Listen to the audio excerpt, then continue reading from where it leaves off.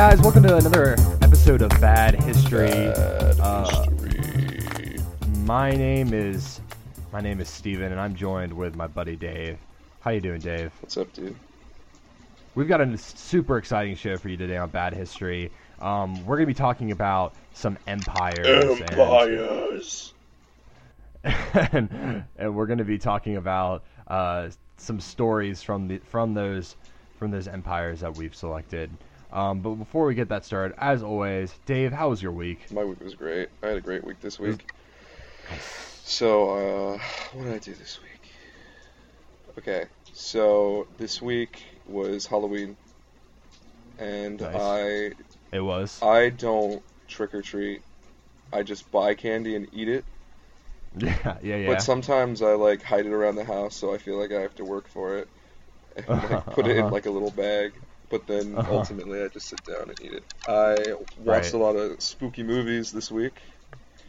Nice. Did you get spooked? Dude, I don't really get scared by movies. Mm-hmm. I love horror movies, don't get me wrong.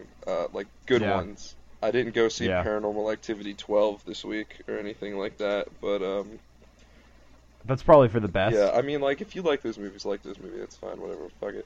But Wait, but you've seen the title for the new Paranormal Activity movie, right? no, is it actually Paranormal Activity 12? It's like Paranormal Activity, but this time with ghosts or something It's like called that. But This Time with Ghosts? Paranormal Activity. No, it's Paranormal Activity: The Ghost Dimension. The Ghost Dimension? The Ghost Dimension. Fuck, dude, that sounds spooky. Yeah, no, I don't watch those kind of movies. No. I watched the first Evil Dead, the very first Evil Dead. Nice.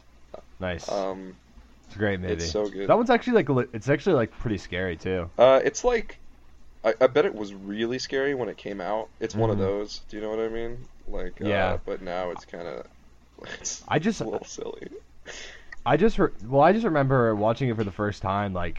This was sophomore year of college, so this was 3 years ago, going on 3 years ago, and it was with me and some buddies, and we were in my dorm room's living room, and it was all at night, so all the lights all the lights were off, and we just sat down and watched it, not knowing what to expect. Yeah. And it I got pretty spooked, man. I'm not gonna lie. It's got some gross spooks in it. Do you know what I mean? Yeah. So Oh yeah. There's that bit where she stabs the girl's ankle with a screwdriver or something, and it's super graphic, and it gets in there and stuff. That's kind of spooky. But I love that movie. I love all those movies. And then if you love The Evil Dead, there was a super special Halloween this year because the first episode of Ash vs. the Evil Dead came out, and I watched the shit out of that. How was that? Okay. So, it's very Evil Dead 2 style. Okay, so it's comedy? Yeah, it's Army of Darkness, Evil Dead 2 style. It's if that's what you're into, it was fucking amazing. Nice. The opening scene is Bruce Campbell going to a bar and fucking some chick in the bathroom doggy style, and and then the possessed come in later. There's some cool slow-mo action. It's way overdone too, which is perfect. Yeah. I love when people know that something isn't there's no way to make something look realistic. No amount of CGI and no amount of shit will make it look realistic. So they take it in the opposite direction where they're make it look as fake as possible. Yeah, and then the cast was surprisingly good in it too. Bruce Campbell's in it. The guy he is sidekicked with was really good. And there was a chick there, so it's a three crew. Three crew. And then I was watching the show, and I just purposefully avoided media just because I wanted it to be super fresh. And for one scene, for one line, for 5 seconds, Xena the Warrior Princess is in it. She just like What? leans into the frame, says like some line to another character whose like position isn't really established. She's this like police officer, and then she's like she had like a rough experience where she lost her partner because he was possessed, and there was like a bunch of shit and nobody believed her, and she's like going through some stuff, and she's eating in like a I'm ruining this, but like she's fine. eating in like a diner, and she's thinking, and then like from the booth in front of her, fucking Lucy Lawless turns around and says like, "Don't worry, I know what you're going through," and then just walks off and doesn't appear in the rest of the episode. And I was like, this is my favorite show of all time now. That's awesome. Because I love me some Xena. I know you do. Yo, there was that summer where I watched all of Xena on Netflix. So Didn't you watch like Beastmaster too that summer? dude, don't talk shit about Beastmaster. He's got the power of ferrets. No, I watched like a shit ton of Evil Dead, and then I watched Nice. my favorite bad movie of all time. You know what Which I'm gonna one? say? It's fucking Van Helsing. I watched Yo, it's a I great watched movie. Van Helsing last night. That movie is so cool. Still, I guess it's like a 10-year-old movie. Still the best werewolf transformation we've ever got. You know, Ripping the he's skin pulling off. the fucking skin off and shit. Oh, it's so Yeah. good. I actually have the DVD right next to Dude. me. Let me see what year it came out in. 2005, It- 2005. Is that what you're saying? 2005? Yeah. This is a 2-hour and 12-minute movie. Man. Yeah, That's pretty I impressive. was watching last night. I forgot how long it was. Like, they don't find the Frankenstein monster until like really far into the movie. Dave, you were 1 year off. 2004. Damn. Honestly, like I think it was a great movie. It was just super campy. Dude, I love it. It's like, oh, it's Like, if so they had gone- good. If they had gone more like grungy, it would I have been think really it's, cool. dude, I think it's perfect. I think if they tried any harder to make it serious, it Yeah. would be sad. And if they tried any harder to make it comic, the Mhm. Friar, It'd be the sad. Friar is the perfect Oh, amount of dude. comedy. He's great. Yeah, he's great. He's the only comedy that was like really present though, so Technically, that's I'm good. just a friar, and then he fucks that barmaid. He He fucks her, They just- dude. It just banged. She's like, "How can I repay you?" And he goes up and whispers in her ear, and you don't hear it. And she's like, "But Yeah. you're a monk." And he's like, "I'm just a friar." And they like, "Fuck." So you know what he whispered in her ear. She's like, "How do I repay you?" He goes, "Will you fuck me?" I wanna fuck you. And she says, "Yes." Best movie, She's on that adrenaline high. dude. Best movie. Really great movie. Yeah, and then I also celebrated my 1 year anniversary with my girlfriend. Whatever, not important. Nice. How'd you do that? Over Skype? Yeah. I was hanging out with her all week, and then I missed the anniversary. I was surprised. I was like, wait, Dave like missed that shit by like 3 days. Yeah, I'm not that. I'm not good. I'm not a good boyfriend. Nah, Oh, you're not. God, I'm sorry, Kat. Don't listen to this. If you're listening to this, fucking turn it off right now. Anyway, so that was my week. Steven Kukla. Nice. What did you do? You watch any good movies? Play any good video games? Read any good books? What did you do this week? Yeah. So this week has been pretty good for a few reasons. First of all, I got to see you on Wednesday. That was pretty dope. Oh shit! We Yeah. live thousands We were- of miles away, and then I We do. just showed up on your doorstep.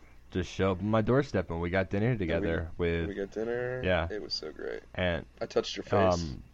that happened. We rubbed beards. Oh, that's and- so sensual. We gotta edit that Yeah. out. This is Yeah, now we do. rated R. It's one of those. It's one of those podcasts. But no, so that happened, and then on Friday, the Binding of Isaac Rebirth DLC came out, Afterbirth, right? and yeah, it's called Afterbirth, Nice. and it's pretty good. I enjoy it. I've sunk a considerable amount of my life into that game, So so I'm not it's pretty- super familiar. I've played a Binding of Isaac. I think it's fucking awesome. So Yeah, is it's great. Afterbirth? It's like a huge DLC, or is it like a sequel Yeah. essentially? No, I mean, so it's not a sequel. It's definitely a DLC because it still feels like the game, but Okay. it's got like 100 plus new items, added to it, a bunch of new, like a whole new like game mode, a bunch of like pretty much just over 100 hours of content were added in it, and so I mean it was like it's just like a huge DLC. Dude, that's what I love about Edmund McMillen is because like he makes these amazing games, and then he like supports them with DLC for years.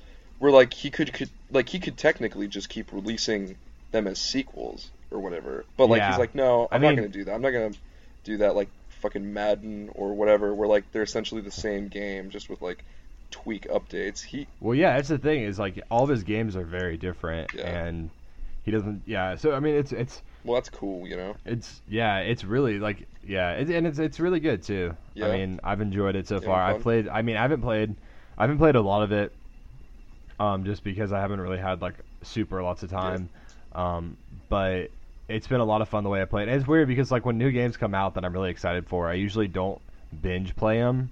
I'll usually like play them for a little bit, and then like it takes me like a week or so to really get into it. Yeah, I totally agree. I feel like sometimes with some games, like you binge play them and that's fine. Mm-hmm. But like I feel like those games that I binge play when they first come out, once that initial binge is over, I'm done with that game. And like exactly. Some games I don't want that to happen. So like if a new fighting game comes out, or like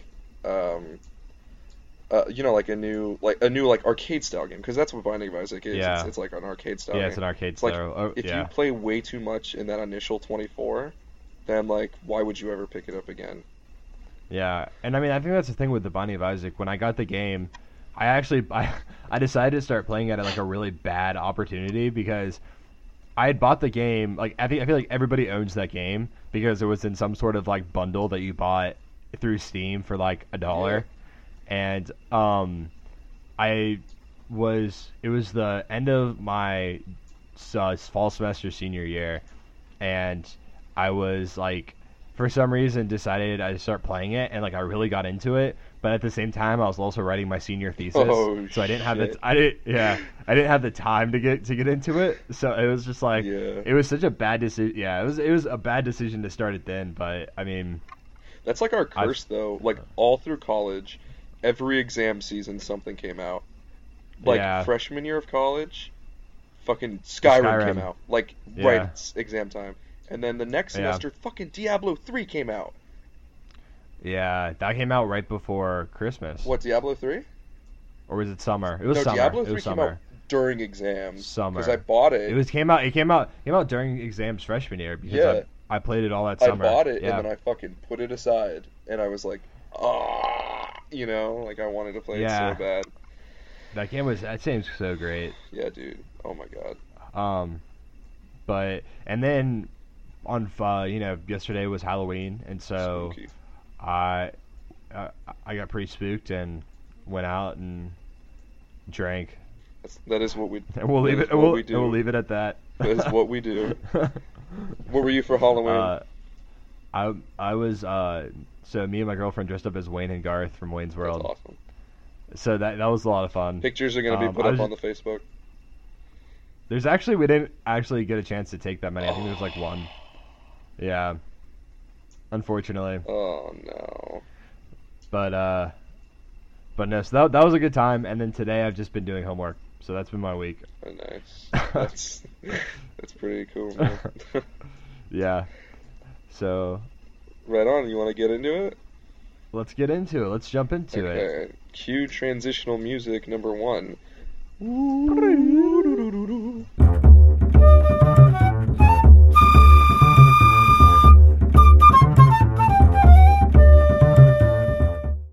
Okay, Steven. The empire that I chose is Zulu. Zulu. Yeah, I chose the Zulu Kingdom / Zulu Empire, depending on how you want to define it. I like to define an empire as a conquering entity, right? Okay. And then one that once it conquers, governs, and I think that's pretty standard. Yeah. That's pretty accurate. Yeah. I would say, yeah, because then that covers like if you conquer and then put your, put in a ruler to rule it for your stead, but that you what I mean? If you got enough production to make a new settler, and then you send them in and found Yeah, a new city. exactly.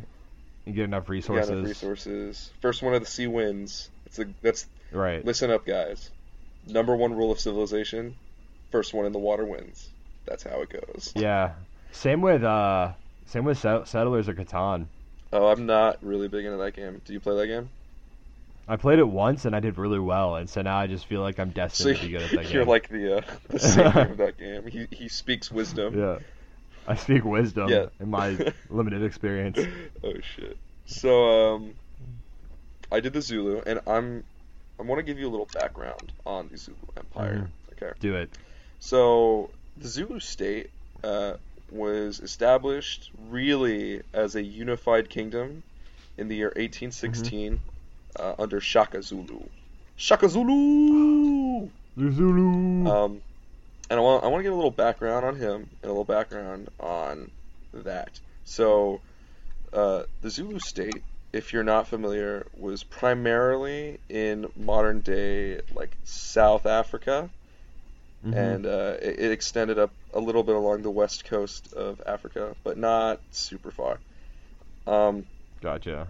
So, Shaka was this fucking badass military leader, right? Yeah. He came in, he was bred as a warrior, he fucking overthrew his father to become king of the Zulu. Fucking badass, right? But a lot of people don't know this about Shaka. Is even more so important was his social reform. And it's weird, like, we live in this sort of, like, Western thinking, post-colonial idealism of what the world was like before Europe really touched it. And you think social reform in, like, that kind of tribal Africa? Yeah. Well, yeah, definitely. But Dave, Africa was just a big jungle before Britain got there, right? Africa was just a big fucking jungle with a bunch of black people. Yeah, but there were kingdoms and shit. They could read and write. They had religion, hierarchies, really established social hierarchies, let me tell you. And so the Zulu religion really dominated sort of the Volksgeist in... I shouldn't use German terminology when referring to pre-colonial Africa.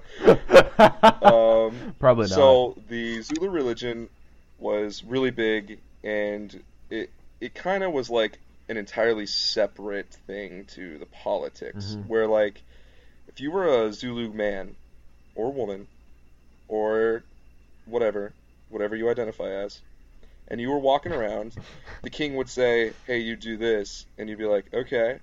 But then your witch doctor said, the spirits want you to do this. Or, I'm getting a sense from nature that you need to do this. You fucking did that instead. Got it? Gotcha. Okay, so the spirits were trumped the king. Yeah, so the spiritual leadership were really, really like the authority in that kind of thing. And Zulu religion it was based kind of like it was kind of similar to like a traditional creator religion, but you know, it had a lot of things involved in traditional African religion, such as like a spirit world, invoking the ancestors, you know, herbalism, nature. That was very prominent. And gotcha. And their clergy were the witch doctor class. Okay. And so Shaka came in and he said, "Fuck that." One of his big social reforms, which led to a lot of conflict, was that he pretty much brought the Zulu religion under state control. And he pretty much established more so a Zulu church. Do you know what I mean? And yeah, I get what you're saying. He was like, "Listen up, fucking witch doctors. You got your fucking religion. You got your God. He listens to me." And then he fucking did it, and they were like, "Okay, Shaka, Jesus Christ." Chill out, bro. Chill out, Shaka.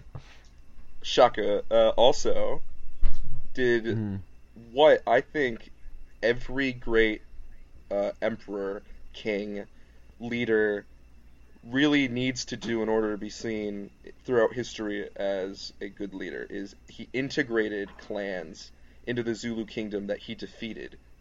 And instead of wiping them out. Not just wiping them out, he also reformed social service so that integrated clans were included in a merit-based sort of job position offering. That's really smart. And he really eliminated the inheritance model. You know, my dad was this, so I am this, pretty much. Okay, which is how it was. I gotcha. I think that's smart. Yeah, and he made all these reforms that a lot of them survived after his assassination. Some of them didn't, but he pretty much established the Zulu kingdom and what it stood for. Mm-hmm. And that was in the early 1800s, and Zulu was assassinated, or Shaka Zulu was assassinated, in 1828. So for a while. Yeah. Like, you know, like he was there long enough to get shit done. Pretty much. Over the next, 50 years, the Zulu kingdom went under a bunch of secession disputes, but it pretty much stayed within the family. Sons fighting brothers, fighting cousins, fighting uncles. As what usually happens. Yeah, and then we have King Cetshwayo. And King Cetshwayo, he was in power after his father died, Mpande, in 1872. And this is the beginning of their interaction with the British, and this is where our story begins. So I want to tell the story of the Zulu and the Battle of Rorke's Drift, but in order to understand this battle, I have to take you back to a different battle. So on January 22nd, 1879, the first major battle of the Anglo-Zulu War took place, and this is the Battle of Isandlwane, okay? Isandlwane, it's a very hard word to pronounce, Isandlwana, Isandlwana. And this took place exactly 11 days after the British invaded Zululand from where they were, on the coast in South Africa. And they came in from the Cape Colony, and they marched north. Okay. So, this battle, let me draw a picture, right? So you got 1,800 British forces, about. Okay, and these 1,800 British forces are fucking armed to the fucking teeth, right? Right. They've got brand new weapons. They have breech loader rifles. They've got like heavy cannons. This is a modern military. This is a state-of-the-art military. This is the most powerful empire in the world. And they get destroyed. Completely destroyed. Alright? Like, they weren't expecting this kind of resistance, because the British had pretty much just come in and, flexed, and any indigenous they'd come into contact with, they usually, they resisted, but it wasn't that. It wasn't to that. It wasn't to this extent. The Zulu showed up with 20,000 warriors, and these 20,000 warriors were using, indigenous technology. They were using the assegai, which is their noted spear technology. It's like a metal spear, and they were using cowhide shields. Spears and shields against a modern military. And in the end, it's believed about 13,000 of the British died. Yeah. The Zulu killed 1,300 of the 1,800 British, sent the British fucking running, right? Yeah. This was a super decisive victory, and it was pretty much the end of this campaign for the British during the Anglo-Zulu War. And it was a huge humiliation. The most modern military in the world set running with their tail between their legs. Okay. Right. And so what happened later that day is this Zulu force, who's feeling cocky and feeling themselves pretty much, They decide to go to battle again. Okay, so there's geez. something I need to tell you, Stephen, about the Zulu. So tell me.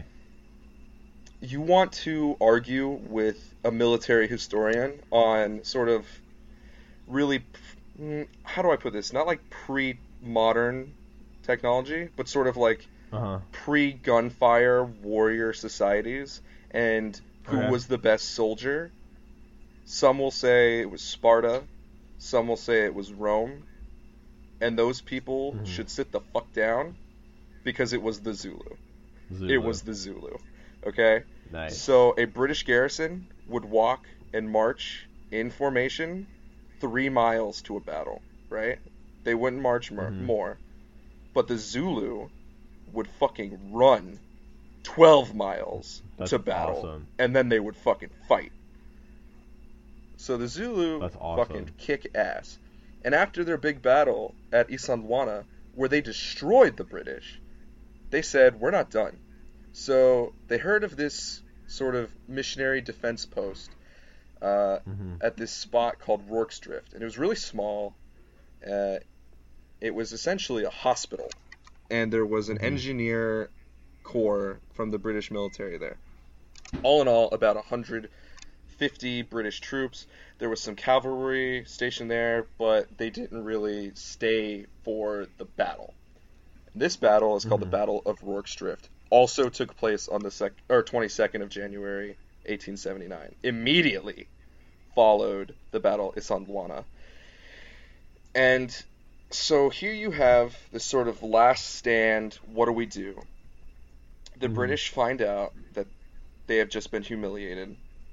This little outpost has a bunch of wounded soldiers, and they find the Zulu are coming, and they don't have a lot of time.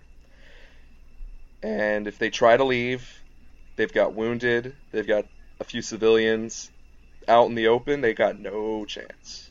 They're going to be taken down. So they decide, in an act of valor, to stay and protect the mission, and they fortify up while they can, and they wait, and they get ready, right? So they're ready, and at about 4 p.m., 3,000 to 4,000 Zulu warriors show up. We're not sure exactly how many. Against 150 British troops, many injured, at this sort of like 4 or 5 building mission, farmhouse, hospital. There was a cattle corral and like a bastion. And so the battle began, and the British just hunkered down, and they fought as hard as they could, and they didn't make any risky maneuvers. And it went on into the night. They just hunkered down, and they stayed in the hospital. At one point, the Zulu overran the hospital, and they had to hide in the bastion. And then night fell, and the Zulu just, because they were smart, they weren't going to just send in everyone just in case, because the British could have had some sort of last-ditch suicide attempt, If we're all going to lose, let's just load this shit up with ammunition, gunpowder, and do as much damage as we can. Just blow it to hell. So they sort of kept like a siege going, right? And lasted past midnight, and around 2 a.m., the physical assault stopped on the bastion, but until 4 a.m., the Zulu were firing weapons they had taken in the Battle of Isandlwana, that they had gotten previously, weapons they had found at the Battle of Rorke's Drift, mostly primitive rifles, and they fired on the bastion constantly until 4 a.m. So these men have been fighting for 12 hours straight. 12 hours straight of battle. While they're held up in the bastion, they've lost 14 British soldiers already. Only 14, which is pretty good. Yeah, that's pretty good, impressive. But the records state that not a single British soldier had not sustained an injury. So everybody was wounded in some way. They'd been fighting 12 hours straight. They were exhausted. Morale was low. In the beginning, they had gathered around 20,000 rounds of ammunition. They were down to 900 waiting for Jeez. they're waiting for their last hurrah. They're once more into the breach. And then the sun came, the sun rose, dawn broke. The British, they peeked out. The Zulu forces had disappeared. Oh, that's pretty gone. scary. All that's left was around 400 bodies. Around 400 Zulu bodies on the ground, which the British That's crazy. Went and they checked them, made sure they were dead. And it was estimated that of those left, there were about 400 dead, but all in all, it totaled around 500 that were wounded and left and captured or killed afterward. And the British had survived. Out of the men, that's crazy. Yeah, it's like a crazy, like really, really sort of like in-ground small siege story where these 150 British troops fended off around 4,000 of the greatest warriors history has ever known. Yeah. Wow. So, out of this, fucking like 13 of the British soldiers received Victoria Crosses and Distinguished Medals. Makes sense. and because like they were like fucking this was the fucking craziest shit that they'd ever been through, right? And they survived against like unsurmountable odds. And the Zulu forces during the day while they were like cleaning up and stuff, two separate Zulu forces came by and saw them, and the story is the British were having breakfast after the battle and had to leave their tea and toast and grab their weapons and hit the battlements, but the Zulu had seen what they had done, these few men, and sort of in like a sign of respect left them. Yeah. Because they had embarrassed them at the Battle of Isandlwana, and they thought this foe was nothing, and then after the Battle of Rorke's Drift, they said, no, these are warriors like us. And that was really sort of the warrior spirit of the Zulus. They were really honorable. They were incredible melee fighters, and they had that sort of respect afterward for the British. And, you know, this is like the quintessential British military story. You know, it's been recounted in film a couple times. It's sort of like that bridge on the River Kwai, you know, we're British to the end, you know what I mean? Yeah. For the crown or for nothing. Yeah. And it's a real crazy story of how like it's so cool. This empire, which seemed unstoppable the same day, which had just completely destroyed this entire British like regiment, they could not finish off this small mission of British soldiers, and then in the end showing them the respect of having won a battle. Yeah. So that's my story of the Zulu, and I think it's fucking cool. Very cool. And that's awesome. So African history, as we've said before, is like my specialty and my favorite. I never really go this far south. Most of mine is in the Horn. But I think when people talk about empires, they talk about Rome, they talk about Greece, they talk about Britain, they talk about Britain, you know, United States. Han Dynasty, they talk about you know, bunch of Asian sort of dynasties and empires. The Zulu Empire, though it was really short-lived, was fucking something to be feared, man. It was really impressive. Yeah. And I just wanted to shed a little bit of light on that part of history that might not have gotten enough attention in our history classes. No, yeah, I don't think it does. I don't think African history ever gets the right kind of attention that it needs. Yeah. You know, we always have like African history is usually a sob story the way it's taught, and it's like that's part of the problem is the fact that we're teaching this narrative where you know you should feel really bad for Africa when in reality like that's part of the problem. That's like when you victimize a continent, you ignore its amazing successes, and you don't really notice that the Zulu warrior or the Zulu Empire or the Zulu Kingdom or any of these kingdoms, you know, they were fucking real, dude. They were fucking serious, you know. and, They were doing and they shit. fucked up the British like nobody believed they could. So, Yeah. Shaka Zulu, great short series, documentary series. Filmed Zulu in 1964, I want to say. With Michael Michael Caine. Caine's first big movie. Yeah, it's a great movie. Yeah. The Michael Caine. So I tell you, Batman, Master Wayne, they Zulu, they come here, and we are all going to die. About the size of tangerines. Oh my god. The Lamborghini Danger. No, it's a great movie. Check it out. It mostly is about this exact incident that I told you about. I haven't seen that movie in so long. I might rewatch it. It's real good. Yeah, it's a great movie. All right, so that's my story.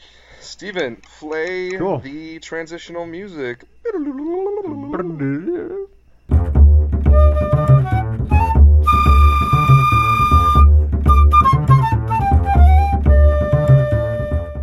All right, so for my empire, I decided to go kind of classic. And literally. Yeah, and I'm gonna be talking about the Roman Empire today. And I was originally gonna do kind of like a brief history of the Roman Empire, but then I realized I couldn't do a brief history of the Roman Empire in 15 minutes.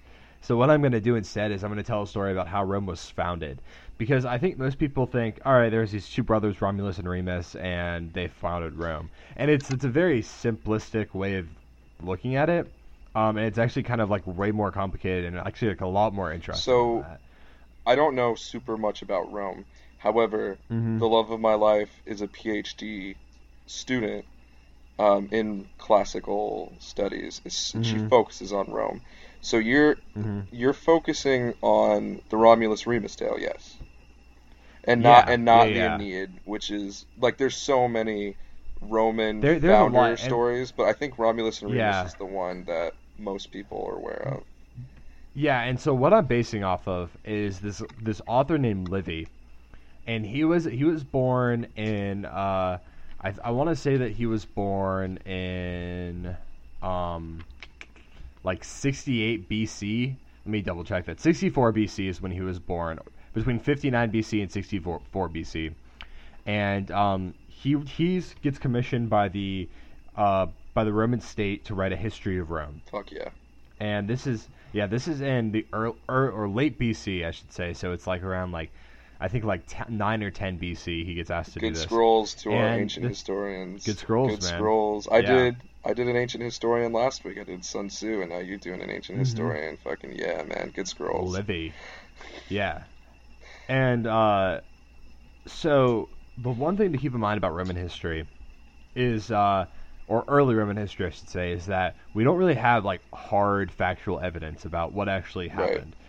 What we have is writings like Livy, and Livy is actually one of the best sources we have for early history of Rome, one of the only sources we have for the early history of Rome. And we've got stuff we found, we've got architecture and things like that.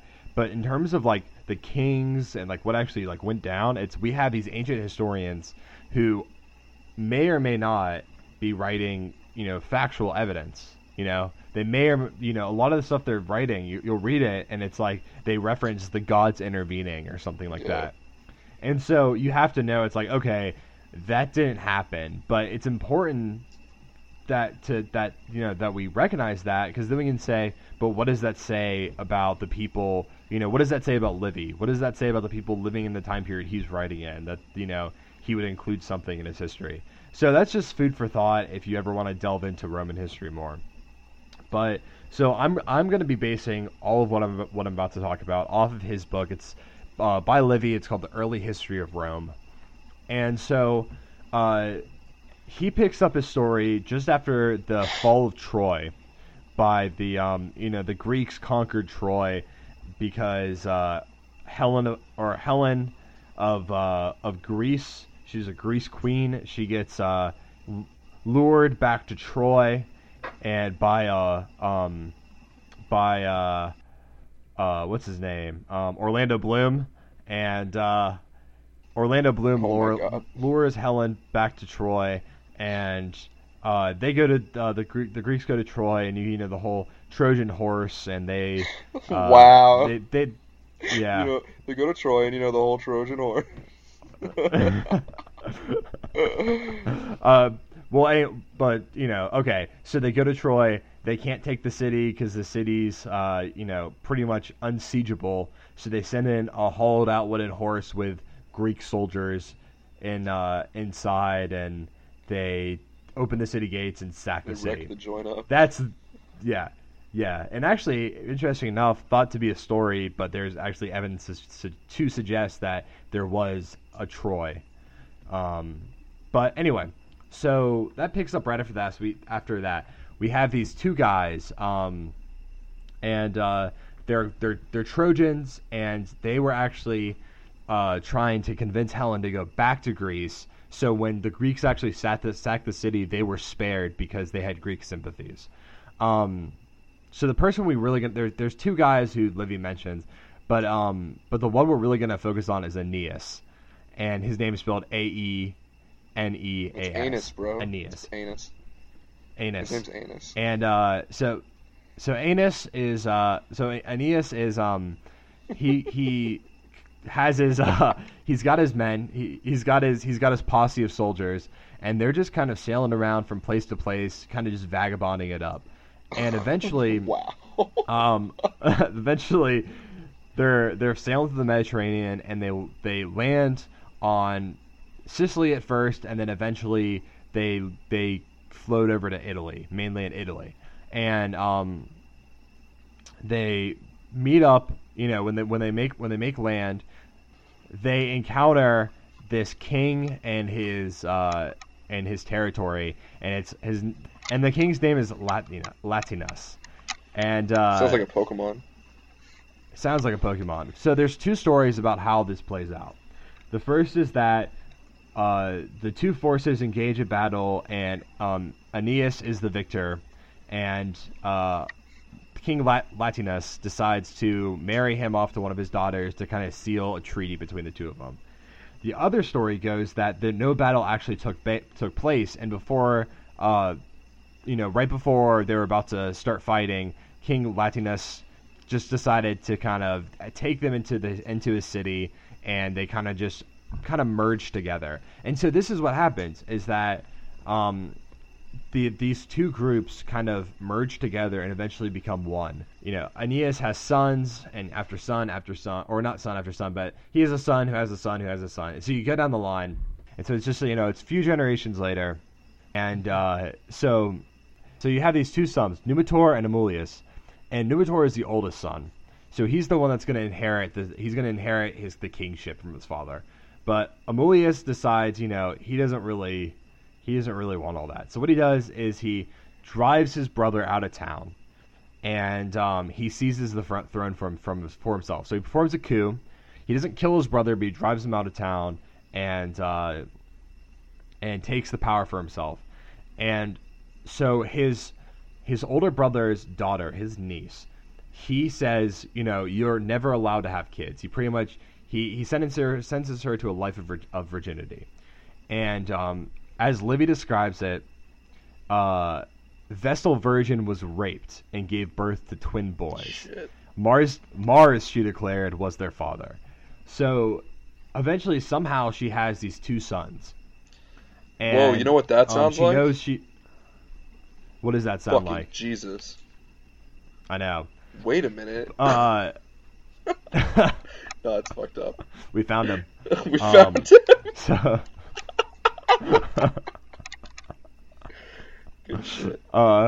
So what happens is the king finds out that she has these two sons, and he orders that the sons be killed, to be condemned to be drowned in the river. And Livy says that destiny, however, intervened, and so the Tiber River, which they were going to be supposed to be drowned in, was so flooded that they had the soldiers who had the two boys couldn't actually get to the actual river, so they just kind of left them in this swampy, like really shallow area, and was like, well, eventually they'll drown. They'll die. And so This is where it will sound kind of familiar to a lot of people. A she-wolf comes along and nurses these two twin boys to health. She offers her teat to the two twin boys, and eventually they're found by a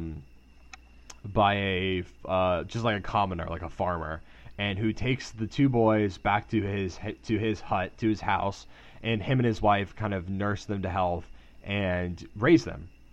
And so you got these two boys, and they're named Romulus and Remus.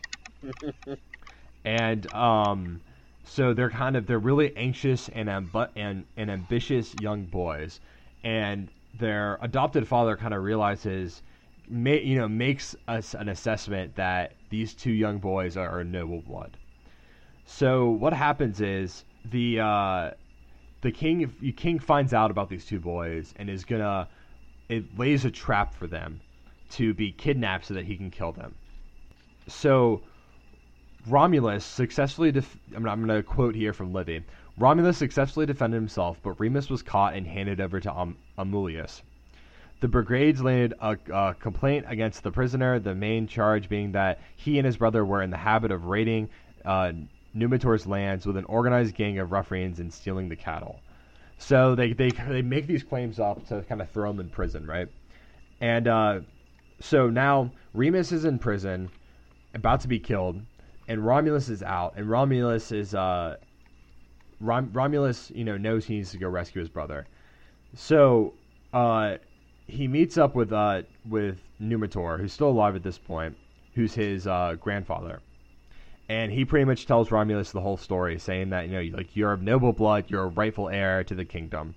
And so Romulus, he kind of gathers a band of misfits together, a band of a makeshift armies together, and goes and captures Remus and kills the Numitor's brother Amulius. And so now that Amulius is dead, the two brothers are the rightful heirs, right? Romulus and Remus are the rightful heirs to the throne. So what they decide to do is, instead of taking power, they put their grandfather Numitor, who's an older man at this point, they put him in charge of the city. They say, take back your spot at the throne, and they decide to go find a city on the place where they were originally abandoned, on the Tiber River. So they go off and they go to the Tiber River where they were abandoned, and they get into a dispute. And so eventually they decide to make two separate cities. And they're still not happy with each other, and eventually it's still, no one really knows how this happened, but Romulus kills Remus. Shit. And so now you have so Remus is dead, and you have Romulus, who sets up this town on the Tiber, and this town would eventually become Rome, and it's named after Romulus, Rome. So Romulus sets up this town, and he starts convincing people to come live in his town, and eventually, I just imagine him be like, "What? Hey, buddy, you want to live in my town? You want to come live here?" So his tactic to actually get people into his town was that there was a bunch of vagabonds and runaways and criminals and stuff who lived on the outskirts of his town, and he just invited them in and said, come on in, and you can make this place your home, no problem. And eventually he's got this really big area of land. He's got a decent population, but it's still pretty sparse. He's got more land than people. And so that Rome is built on several different hills. And on one of the hills that wasn't technically in the city at this point, it was a common place for criminals and vagabonds and thieves and runaways to kind of camp out. So what he decides to do is he just decides to expand his city to that hill, and brings them into his city. So now he's got a decent sized population, but he runs into a little bit of a dilemma. He's got no women. He's got no women to keep that population We've going. all had that dilemma at some point. It is, yeah. It is a common problem. So what he decides to do to fix this is he decides to hold this big festival, and it was a festival in honor of Neptune. And so he invites all these neighboring villages and towns and people to come join and to come celebrate in this new town with them. And generally they were really curious to see what this kid was doing, pretty much, to what this guy was doing with this town. So they all come in and they're having a feast and they're having a party, and then Romulus gives a signal, and a bunch of Roman soldiers jump down and snatch up the young women and young girls. And so they snatch up all the daughters and all the young girls, and they just like take them away, and they say, all right, everybody else get out. These are our daughters now. They're daughters of Rome now. So what they do pretty much is that they pretty much just steal young women from neighboring villages and take them in to be the wives of the Romans so that they can procreate. And so whoa. Yeah. Okay. Yeah. So literally they stole young women to be the new wives of Rome. And Romulus addresses these newly captured women who are just like absolutely freaking out by this point, and like rightfully they should be, and they say no, this is your parents' fault from not wanting to come to Rome and live here and live here with you. And he said, you should be happy now, your daughters of Rome now. So, and he said the resentment you feel for your new husbands who have just kidnapped you will go away. Like, don't worry, the resentment's gonna go away. So this is how literally Rome got started, was by stealing and capturing and kidnapping women. So I just thought that was a really humorous story. I mean, it's not humorous; it's pretty fucked up, but it's a pretty humorous story. Actually, no, it's not. It's fucked up. No, it's not. But I just thought it's an interesting story that like you never hear about the start of Rome, is that they really just kind of like kidnapped women to start up their city. So that was my story, and that's kind of my tidbit about Rome, about the unknown parts or unknown story of Rome. Yeah, they fucking kidnap women. It's fucking fucked up. Yeah, that's how that, and it was just like so nonchalant, like the way that Livy wrote it, and the way that like Romulus acted was just like, yeah, this happened. Like, it's just like, yeah, this is the way it is now. Damn. So, but, yeah. Good scrolls though, man. Good scrolls. Jesus. It's pretty fucked up. Well, I learned a little something today. Yeah, I learned something today too, man. The Zulu are fucking awesome. All right, check it. Zulu and Rome go to war. They have to settle it with it's speaking of Troy, the greatest movie ever made. They settle it. It's a pretty good movie. I like Troy. I'm not gonna lie.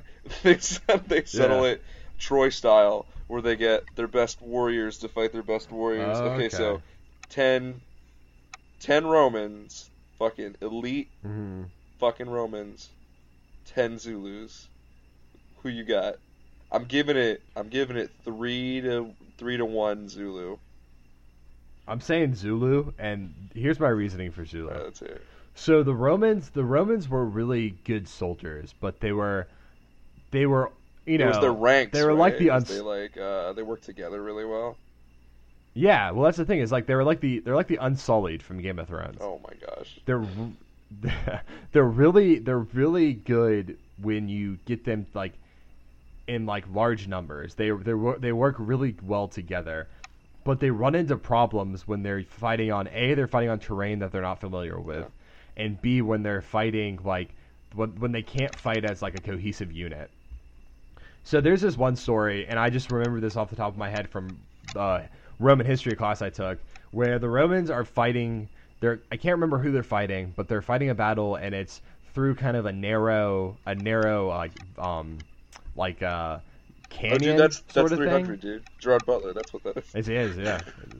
But no, so they're fighting through like this narrow canyon, and they just get absolutely destroyed because they don't know how to fight in this kind of terrain. But what the Romans are really good at also is that they learn from their mistakes, and they can easily adapt their fighting style. I mean, it's over the course of like days and months, but they learn really well and adapt their fighting style to fit whoever they're fighting. But I would give it to the Zulu just because I think the Zulu in general are better warriors. Yeah. Like, it's more of a warrior culture than the Romans. Like, the Zulu, like, step up and, like, some fucking heavy metal starts fucking playing. Fucking right. Freya by the sword starts fucking...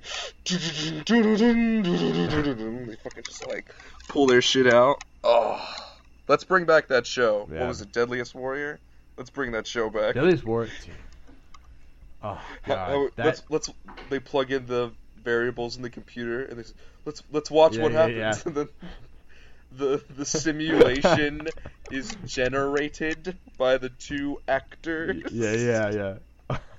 Dude, I don't even totally care. Arbitrary. It was so totally awesome. Yeah. And it's just like you got the scientist who's just like beating the shit out of a watermelon with like a hand axe.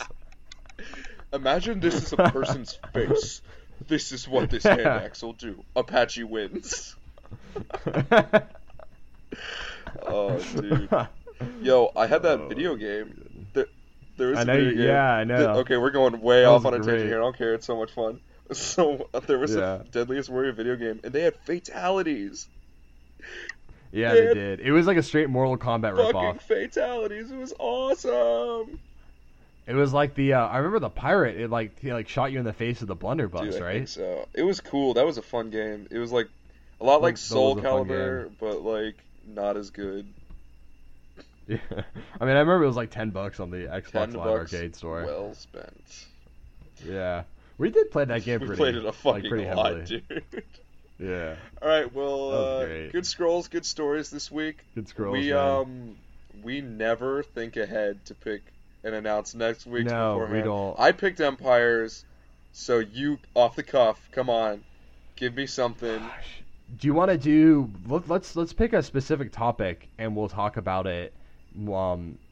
Instead of us both coming up with something separate, let's pick one topic and we'll both talk about it next week. Like two different aspects or two different stories from the same topic, or we'll just like pick one story and kind of have a discussion about it. Okay, like a debate or like a just a friendly roundtable fireplace discussion. Okay, pick it right now. Pick it right fucking now, Steven. Let's do. Off the top of my head, let's do the American Civil War. Oh, okay. So we're just gonna have a conversation about the Civil War. All right. Yeah. I will brush up on my Ken Burns, and we will definitely do that. Cool.